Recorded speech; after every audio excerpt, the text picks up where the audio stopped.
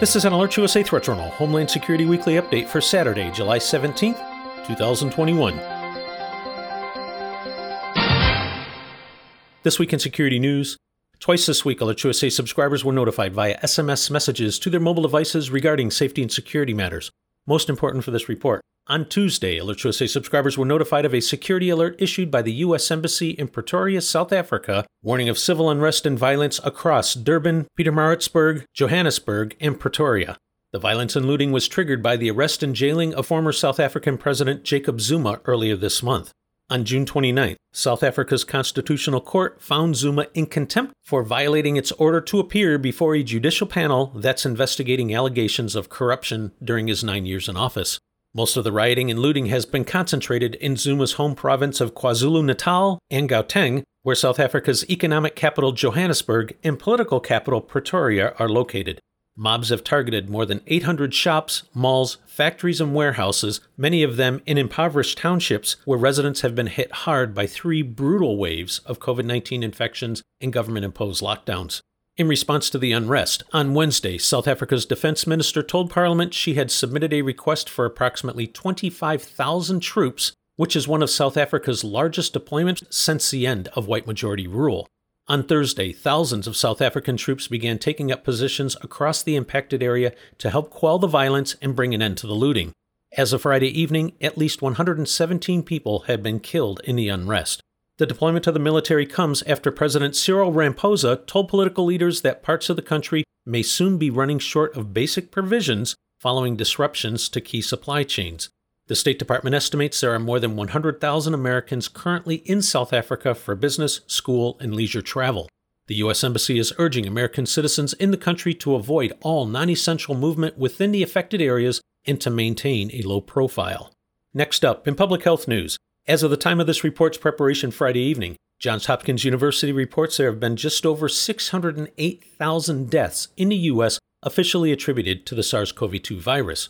According to the CDC and the Assistant Secretary of Preparedness and Response, total new deaths in the U.S. over the last 7 days were up to 1,478, which is an increase of more than 26% from the previous 7-day period. In Canada, active case numbers have been holding steady across the country, with most new cases now found in Ontario and Quebec. Restrictions barring all non-essential trips between Canada and the United States, including tourism, will remain in place until at least July 21st. On Thursday of this week, Prime Minister Justin Trudeau said Canada could start allowing fully vaccinated Americans back into the country as of mid-August for non-essential travel. He said Canada should be in a position to welcome fully vaccinated travelers from all countries by early September. In Latin America and the Caribbean, Brazil continues to lead the world in the daily average number of new infections and deaths being reported, accounting for 1 in every 6 deaths reported worldwide each day. Countries in the region reporting the most deaths from the virus are Brazil, Colombia, Argentina, Mexico, and Peru. In Europe, while many EU nations have reopened for business and are accepting travelers from the U.S., the continent is a patchwork of different rules and regulations. As an example, on Friday of this week, the government of Greece announced new restrictions limiting service at indoor restaurants, bars, and cafes to only those who are fully vaccinated against COVID-19. Also this week, the European Centre for Disease Prevention has now put the Netherlands, Spain, Portugal, Luxembourg, Cyprus, Greece, and Denmark in its list of Code Red or high-risk countries due to the high number of coronavirus infections. In travel security news, listeners are reminded that the federal mask mandate on public transportation remains in force for everyone, vaccinated or not, including on buses, trains, airplanes, and in stations and airports. Additionally, the CDC still requires all air passengers entering the United States, including U.S. citizens and legal permanent residents, to present a negative COVID-19 test taken within 3 calendar days of departure or proof of recovery from the virus within the last 90 days. If you are planning travel abroad this summer, regardless of the destination, Alert USA strongly recommends checking out the U.S. State Department's travel website as well as that of the CDC for safety, security, and health considerations.